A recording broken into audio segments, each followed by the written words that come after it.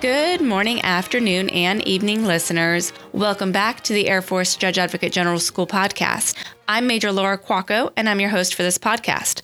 Now, this is the second part of my conversation on Russia with Dr. Andy Aiken and Lieutenant Colonel Sandra O'Hearn. For those of you who listened last time, welcome back. Thanks for joining us again. For those of you who missed it, you don't have to go back and listen to the first episode, but I highly recommend you do because it provides some good historical context and background for this episode. Now, Dr. Andy Aiken is a National Security Studies professor at Air Command and Staff College with a specific focus on Russian studies, and Lieutenant Colonel O'Hearn is a reserve judge advocate with a ton of operational law experience, and in her civilian capacity, she works for the Institute for Security Governance. In the last episode, Dr. Aiken and Lieutenant Colonel O'Hearn provided some phenomenal background on Russia history and some of the historical context between Russia and Ukraine leading up to the Russia-Ukraine conflict. In this episode, we jump right into the second part of the conversation, where we first discuss operational law and then move towards some application looking at real-life examples between Russia and Ukraine. But before I hit play on the remainder of the conversation, I'm going to have the typical disclaimer at the end of the episode, but because I'm a lawyer and everything, I just want to foot stomp, like we did at the beginning of the last episode, that anything discussed in this podcast is purely an academic conversation. It's all open source information. Any views or opinions are not those of the Department of Defense, the Air Force, its agencies or components, or even the organizations that our guests work for. So now, without any further ado, I'm going to turn it over to the rest of that conversation. Enjoy. So now we've got a better understanding of the historical background and context. But before we get into the nitty-gritty of our conversation, let's talk about some of the operational law, principles and concepts that might be kind of important as background knowledge for our conversation today. And something that I think we're going to kind of talk about is something called hybrid warfare. And Lieutenant Colonel O'Hearn, would you mind giving some background on hybrid warfare? Is it like traditional, irregular warfare? What's that all about? Sure, I'd be happy to. I'm kind of sorry to leave the historical because there's a conversation because there's so much more that we could cover. But moving on to hybrid warfare, yes, I think this is an important area of discussion, primarily because Russia and China both are actually very adept and effective at using different tools of hybrid warfare. And a lot of when you read about the concept of hybrid warfare, a lot of times it is associated with Russia and some of Russian activities. But I just want to clarify that the notion or the concept of hybrid warfare is not uniquely Russian, nor is it a Russian term. It really is something that's used globally in a lot of different contexts. And it can be challenging to define as well. I mean, when you talk to different practitioners or different experts in the field, they'll define it in different ways or even use it in different terms for it. You'll see gray zone activity or gray zone conflict or irregular warfare. And the definitions do matter. I know, at least in my work, when I'm working with different allies and partners, how they define this concept matters and what words they use matter, because from a legal perspective, that will define what they're allowed to do, what tools they're allowed to use, and how they might be able to respond. So really, in short, I think the best way to describe it is really a blending of conventional military force and tactics with irregular tactics, and really can run the gamut of cyber, electronic, information, economic, really any number of areas that can be brought into what would be used in hybrid warfare. Another kind of key factor is it's non-linear. So unlike conventional warfare, where you sort of have a start, you have a finish, and you kind of see the sequence of events to reach a military objective. It's very non-linear, where you have multiple actors, both government, non-government, some not even belonging to the particular country who's the actor. It will have difficulties with trying to attribute who is committing which actions, which makes it very difficult to target who the adversary actually is. And it really mixes both from a legal perspective, both domestic and international law, human rights law and LOAC or law of war elements.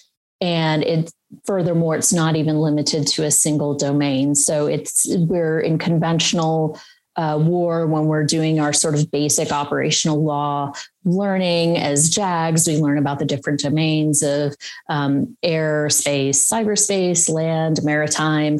This really is a blend of all domains and all instruments of power, and really occurring simultaneously in some cases, or all at once.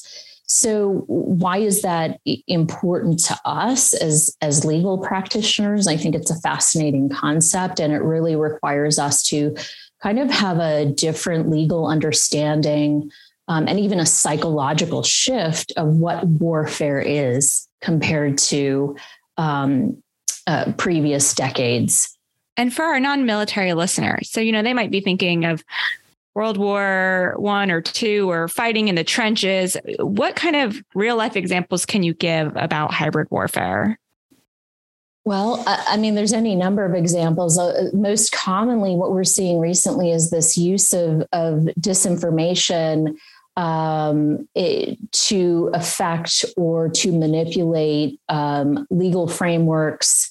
It can be activities that go just up until the point of actual conflict or an actual act of aggression. So it can be, a cyber attack on a hospital, and it can be difficult to attribute who conducted that cyber attack. Where was the actor? Is it a state actor or a non-state actor? So that's maybe a very simplistic form of or example of what might be considered hybrid warfare. Yes, thank you for explaining, ma'am. So I think for us on the legal side, it can be very challenging because, like that example I just gave, it's not confined to state borders. And it's not confined to a military action like you would have seen, like you mentioned, in the trenches of World War I or World War II. What we see is these blurred lines between military and civilian realms, and not bound by state borders. So our legal frameworks traditionally, when we're thinking of the Lieber Code, then moving on to the Geneva Conventions or the Hague Conventions or the other various treaties and legal frameworks and customary international law that we have that govern these areas, those were conceptualized in the context of traditional or conventional warfare.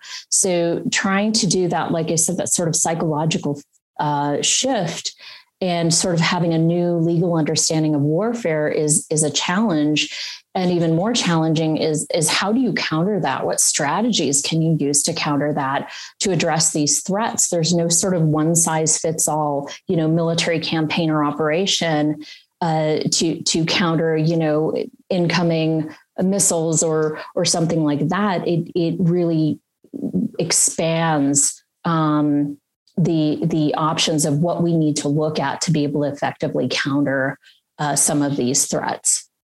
And so now I'd like to shift that into a conversation about lawfare. For those of us, attorneys on the line or people who are interested, could you explain a little bit about lawfare now?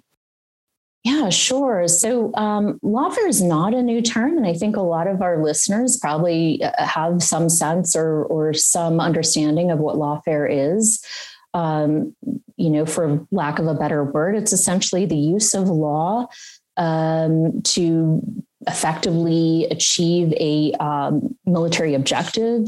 It usually is used in conjunction with other methods or means or instruments of power. I like to think of law as an instrument of power, although maybe conventionally it's not.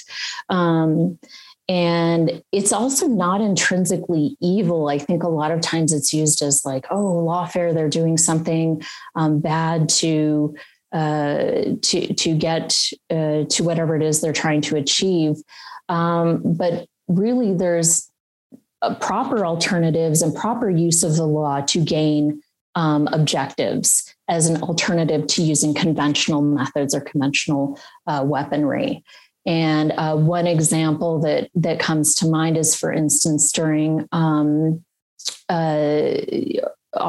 time in Afghanistan, the U.S. put restriction on satellite imagery contracts to be able to effectively achieve the military objectives. Now, there was nothing nefarious or particularly manipulative about that, but it was a use of the law to be able to achieve that objective. So lawfare can be used in a proper way, just like an attorney would in the court. We intentionally have opposing counsels that can have different interpretations of the law, and that's perfectly fine. I think where this gets interesting, or where we're really focused, is more on malign legal operations, where the law is used sort of inappropriately or in a incorrect manner to gain an objective. And malign legal operations is not my term. I've also heard people use unlawfare, like unlawful. But I think that's probably the better focus of what we're looking at, and particularly what we're seeing as far as Russia being able to effectively use this. So for legal advisors, this is really a critical element of hybrid warfare, hybridity. And it's oftentimes used in conjunction with disinformation and can truly be very effective. And it essentially revises the rule of law and undermines rule-based systems, and allows the perpetrator to sort of escape legal obligations or dodge legal requirements effectively, and be able to shape their own legitimacy or justify their own violations. So with that, I can certainly go into a few examples of how Russia has been able to effectively use this malign legal operations concept to their advantage. Yes, please do. So, like I said, I don't think this would be nearly as effective if it wasn't done in coordination with disinformation. And I know Dr. Aiken touched quite a bit on disinformation and control of the media. And Russia truly has been very effective. They're not the only actor that is effective at this, but they certainly have. So the way I see it, there's a number of different areas or categories of malign legal operations that they're able to use in their favor. One is the very blatant, just simply containing their adversary. During the time of the USSR, they effectively did this in Afghanistan. And then more recently, Russia's been effective in doing this in Ukraine. And then also in Georgia. I want to take a step back and highlight that the annexation of Crimea, or even the occupation in the eastern Donbass region of Ukraine, is not those are not the only instances where Russia has gone in and contained certain geographic areas within the region. I think a lot of folks maybe are not aware, but for instance, they annexed regions in Georgia, specifically Abkhazia and South Ossetia, and then the Nagorno-Karabakh region of Azerbaijan, and then the Transnistria region of Moldova. And this is in addition to what we saw in Ukraine. So more has gone on than I think maybe a lot of folks realize. Another area that I think Russia is very effective at using malign legal operations is to, like I mentioned before, shaping legitimacy. So this is truly effective because I think when you call into question the legitimacy of an adversary's legal actions, whether it's true or not, it can really shape the perception of the global community of that actor. So even just by calling into question the legality of what a country is doing can really be effective. So specifically, a way that Russia has done this in the past is they make claims. So they'll file Interpol red notices. These are essentially international arrest warrants that are carried out by Interpol. And they'll use this tactic to target dissidents. They'll also use it as a basis for extradition to get folks back over to Russia where they can have legal control over them. Another area is lawsuits, both defamation lawsuits against journalists, critics, dissidents, researchers, basically any person out there that they feel is a threat to the Kremlin, and also human rights claims, violations of human rights. So claims have been filed against Ukraine for many years as a form of antagonizing or sort of destabilizing. And the fact that it may or may not be true is kind of irrelevant in this case. These are just very effective tactics that sort of unsettle the target of who they're targeting. Accusations are another. And again, even sort of that perception of impropriety that comes from an accusation can have some devastating effects on the sort of standing of the country that's being targeted. So when their human rights are being called into question, that obviously raises the scrutiny of the international community. So Russia knows this, and they know that's effective. So, for instance, in 2014, in the annexation of Crimea, one of their claims was that they were violating human rights and the Universal Declaration on Human Rights, and violating the rights of the ethnic Russian population there. Whether that was true or not, that was irrelevant. It was the fact that they could use that as a claim. One of the more prominent examples of successfully using accusations, at least in their mind, is the Kerch Strait incident, where they claimed that the Ukrainian Navy had violated the UN Convention on the Law of the Sea, as well as a bilateral treaty designating the Sea of Azov and the Kerch Strait as shared territorial waters. And the UN Convention on the Law of the Sea, or UNCLOS for short, guarantees access through that strait. Well, after the annexation of Crimea, Russia claimed that even though no one else recognized, for the most part, the annexation of Crimea, Russia claimed that this is now Russian territorial water in that strait. And as a result, they said Ukraine needs to ask permission and be granted permission to go through that strait with Ukrainian naval vessels and merchant vessels as well. Well, Ukraine doesn't recognize Crimea as Russian, as along with the rest of the international community for the most part.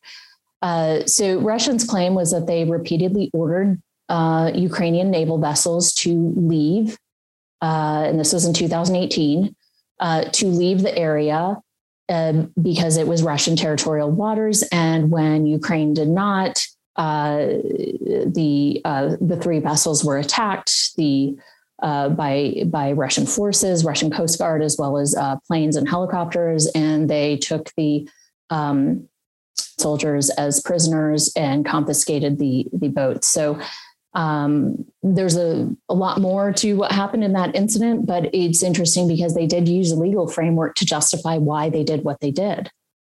And that's really interesting. I mean, because us as lawyers, we can agree to disagree. We can look at a rule, a law, and have different interpretations. So now throw in another country to the mix and their lawyers and their interpretations. It is really interesting. And I've only been able to talk to Ukrainian lawyers on this front and get their perspective. Of course, it aligns with how we would generally in the international community read that legal framework. But it's interesting when a country can just flat out sort of make a claim that, well, these are now our territorial waters, so we call the shots here. And even though no one else might see it that way, they stand by that legal interpretation. So it's kind of interesting. And I mean, there's really a lot of examples I can use. I'll just highlight maybe a couple more and then maybe open it back up to more discussion. But there's also some an effective way of that they use of probing legal gaps. So where there maybe isn't clear black and white legal red lines, they'll kind of probe at that and see how far they can get. And really, when you think of it, how have they been able to do everything they've done so far? Really, because they've been able to take each step without a lot of repercussion from the international community or the West. So in some ways, some would argue that this just encourages continued acts of aggression on the part of Russia. But one interesting one, and this relates to the military and military lawyers, is so we have a really well-known exercise on our side called Sea Breeze, and that occurs in the Black Sea. And we generally close off about 8 square kilometers. It's an exercise. It's a large exercise. And it goes for about 10 to 12 days. And so that's how we conduct this exercise. Now, in response, so a lot of times when we have an exercise, Russia will respond with their exercise. So then Russia responded with their exercise, noting that they have a right to conduct their military exercises, which they do. But what they did in the Black Sea, instead of the 8 square kilometers, or by comparison, they closed off almost 117,000 square kilometers, blocking about 25% of international routes for the bordering countries of the Black Sea of Romania, Ukraine, Georgia, and Bulgaria. So sure, you're allowed to do military exercises, but to what extent? That was sort of this probing that happened. Another very similar example is the well-known Zapad exercise that they do with Belarus. And the Conventional Force in Europe Treaty, as well as the Office of Security and Cooperation, Europe, have rules that require countries to report the troop numbers, especially if it's over a certain threshold. So for any kind of snap drills that involve over 13,000 troops, they have to be reported by law so that these can be monitored. So in the case of Russia and Belarus in the Zapad exercise, they argued that, okay, well, the 13,000 is that limit for reporting. Well, we're only sending in 12,700 troops, so we're free. We don't have to report. But observers and reports stated that it was more like 140 to 240,000 troops that were going in, and many of them were left there in Belarus for kind of obvious reasons. So that's sort of another example of where they've kind of pushed the issue and really didn't get a lot of response. So we're able, I guess, in effect, to get away with it. I can certainly go into a couple of other examples, but I don't want to take up too much time. Yeah. So what I was gonna bring up as well, you kind of mentioned this in a couple of places. One of the inherent strengths of particularly democratic societies and states is that the institutions are considered legitimate because they have rules and norms and expectations for how those institutions behave, and they are guaranteed or enforced, again, by standards. Voting, the legal system, all of these institutions, again, have a lot of legitimacy. And what the Russians are so effective at through these lawfare and even hybrid campaigns is questioning the legitimacy of others' institutions while promoting the legitimacy of their own, even though it's a complete facade. And that I think is also one of just the biggest capabilities that Russia has been able to put out and why they're so dangerous at this. You know, another one of those perfect examples is the sham referendums on joining the Russian Federation throughout the Donbass in those republics, where the Russian Federation pointed to the outcome and said, look, these people had the free choice. They voted to become part of Russia. We have to respect that. The international community has to respect this. When, of course, there was myriad reports of how coercive and forced and falsified those voting those regimes were done. So you begin to amplify that on, just all kinds of fronts and domains. You even mentioned the lawsuit of publication. There's a phenomenal book on Putin and sort of the origins of Putinism and the corruption that went along with it, by Karen Dawisha. It's called Kleptocracy. And it was initially supposed to be published in the UK. But because the libel laws in the United Kingdom are different than other places, Russia actually filed suit under libel to keep the book from being published. Ultimately, it had to be published in the United States with a different publisher. But that, again, another example of Russia working through these institutions to mask or hide their intent, their capabilities, their interests, or even bad information about them from getting out there.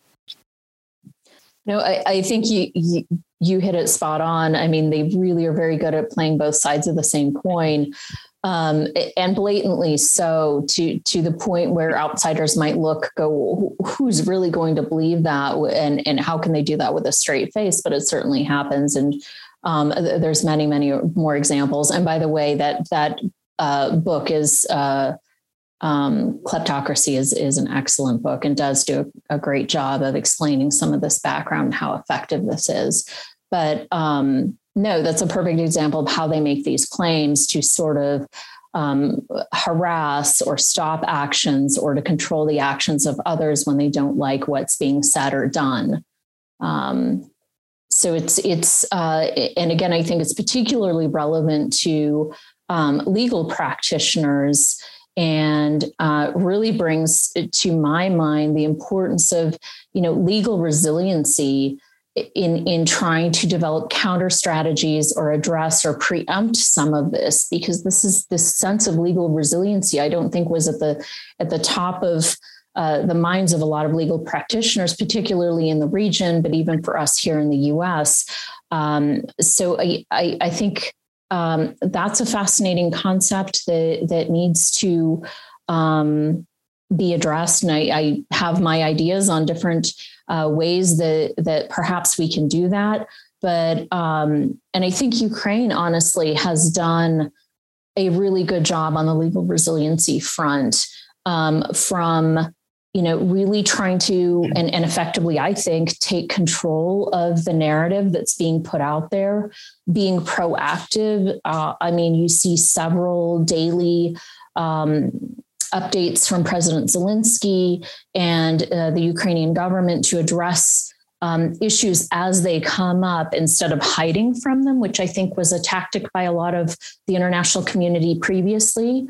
And really educating and recognizing this disinformation and this legal malign operations as they're happening, and being very conspicuous about compliance with international law or international humanitarian law or law of armed conflict or law of war principles.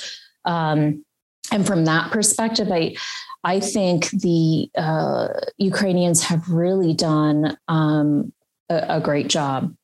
It's really fascinating to hear more about, malign legal operations and those specific examples. So thanks both of you for that discussion.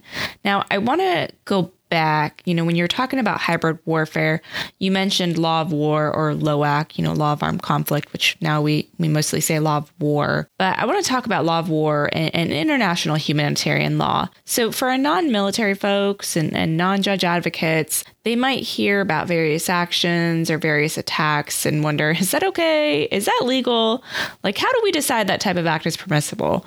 So could you give a little bit of an overview of what legal advisors and commanders in those types of environments consider to make those kinds of determinations? Yeah, of course. And I think that it's a good segue from the comments I gave on, legal resiliency and counter strategies, because I think a good solid understanding of the law of war, or what, more commonly in the international community would be called international humanitarian law, or IHL, and an understanding of what those sort of primary principles are.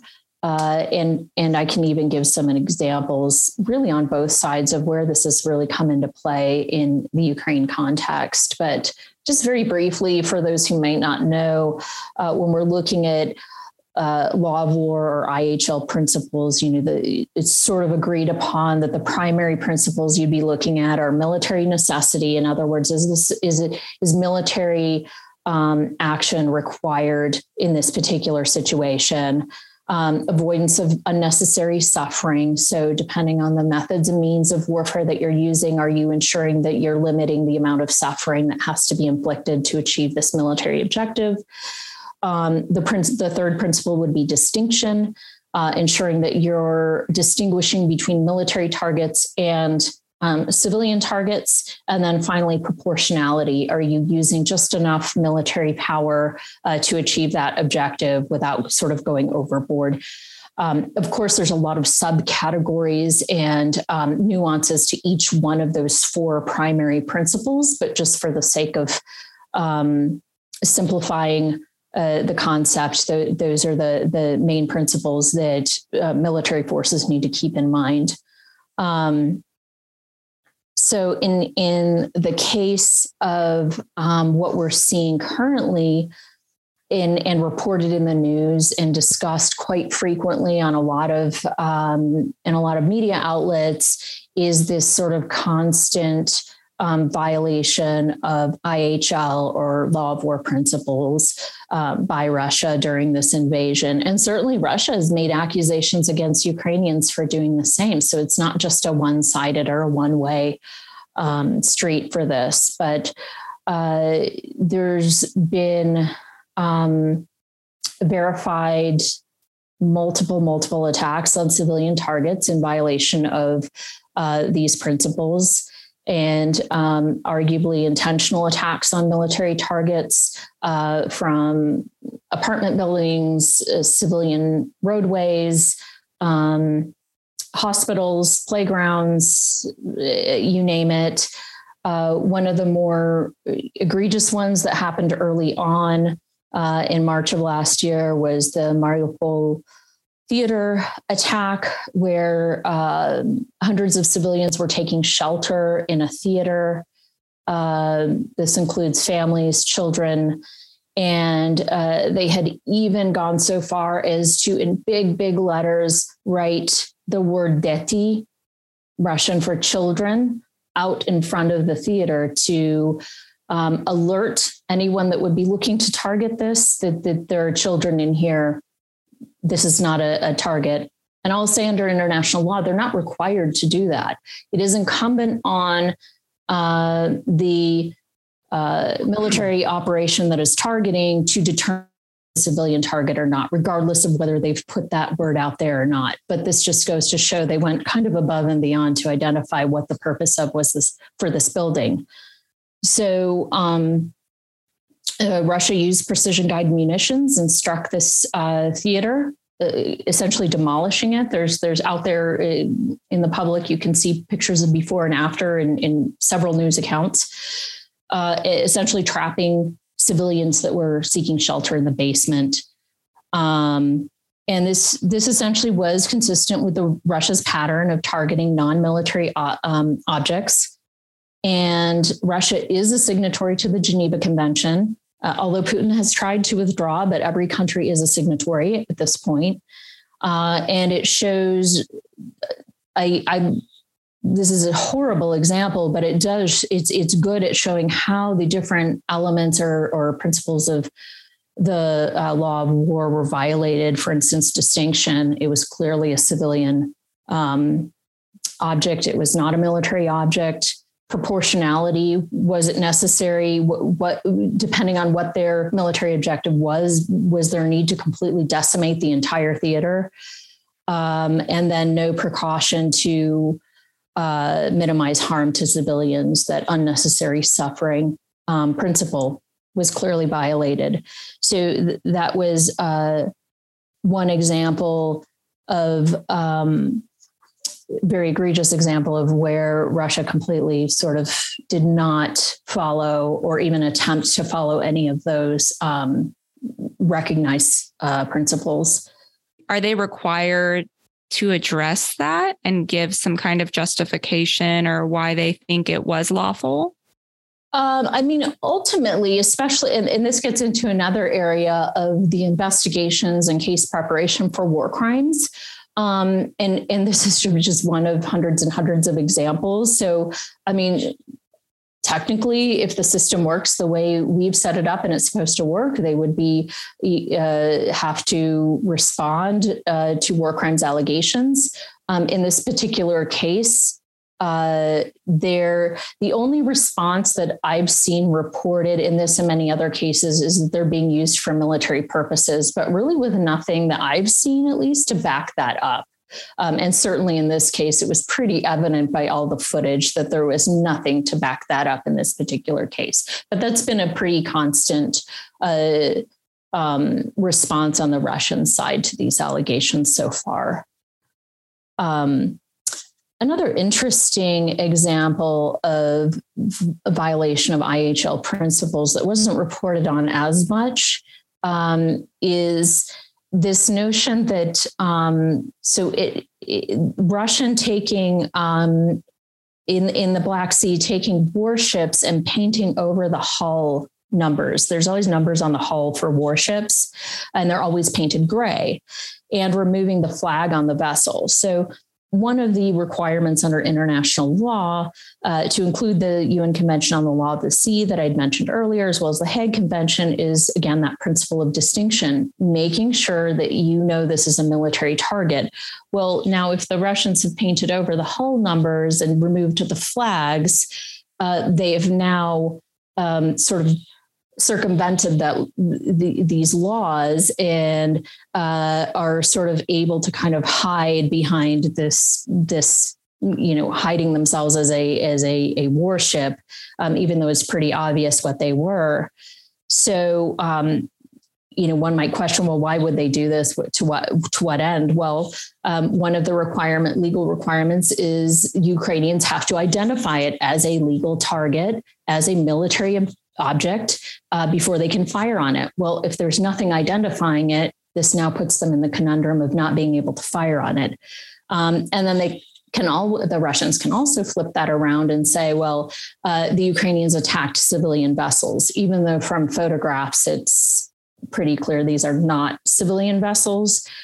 So this is another way that Russia can sort of deny its obligations under international law. There's also a couple of examples on the Ukrainian side of where they are really trying to proactively and conspicuously comply with international law that I can certainly go into. Sure.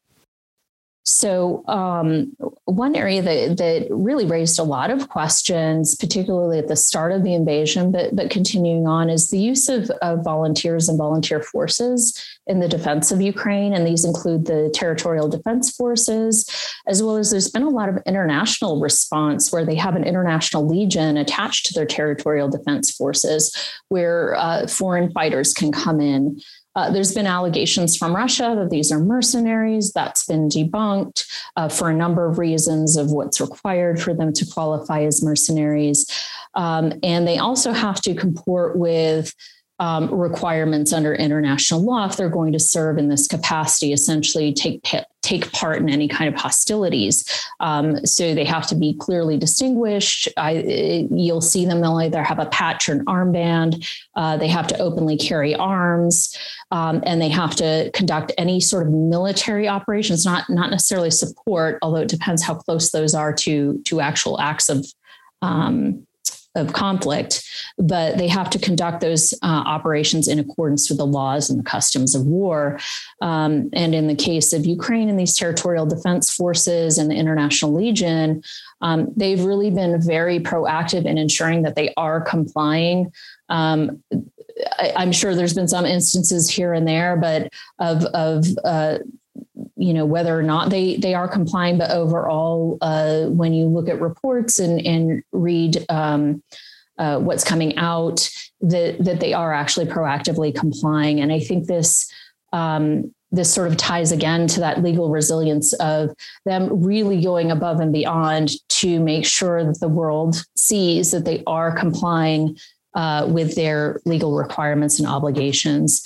And the same goes for, there were early on some allegations on the side of Russia of how they were treating how they're treating captured combatants or POWs. And again, Ukraine has really made an effort to go above and beyond to show how those individuals are being treated. I mean, there's more there that I don't touch on, but at least from what we're seeing in most reports, they're really being proactive about that. The only thing I could add to that is looking historically at the Russian way of war, going back, I mean, obviously to Chechnya in the 90s, but even before, laws of war and humanitarian concerns have always been secondary, if not just ignored aspects of Russian operations.